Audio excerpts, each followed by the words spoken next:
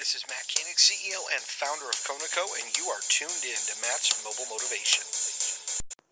All right. Thank you so much for being tuned in to Matt's Mobile Motivation. Today's tip is this. Use it if you sell it. What am I talking about here? Well, I want to share with you just a very brief story. I saw somebody who sells personal reputation, training, marketing, branding, websites, you name it, right? And I got an awesome email. Great person, does a great job, phenomenal job, great referrals, testimonials. But here's the thing. When I saw this this marketing material email come across, boom, of course I engaged with it because I was like, man, I want to see what this looks like. Boom, right on my mobile phone, which, by the way, is the fastest, best phone you can get on the market right now.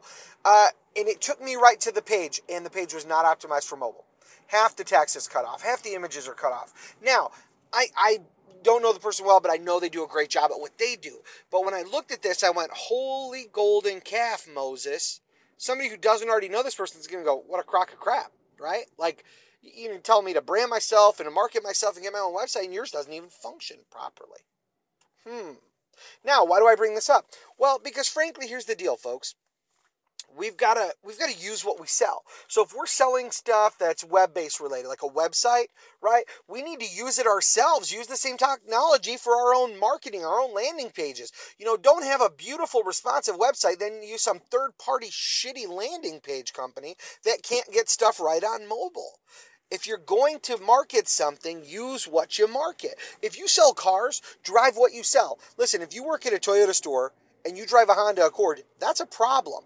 You should be driving a Toyota. Now, sales managers, I'm going to speak to you for a minute.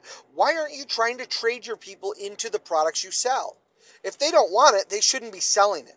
If you've got somebody and you're a Ford dealer and you've got a salesperson that drives a Ram truck and you're saying to them, hey, look, we need to get you into a Ford truck. Let's trade that Ram in. If that salesperson says, heck no, man, I'm not going to drive a Ford, guess what? They should not be working for you. They don't believe in your product. They're not going to do a great job of selling it. They should go sell frickin' Ram trucks somewhere, not Ford trucks. Now, if they can't trade out of it because they're buried, guess what you should do as their employer? Unbury them, help them, trade them out of it. Listen, you might eat a little bit of negative equity to help them out, but it'll be great advertising for you. Think of the negative equity that you're eating as advertising spend. Put it in your advertising budget. Write it off. It's a tax write-off.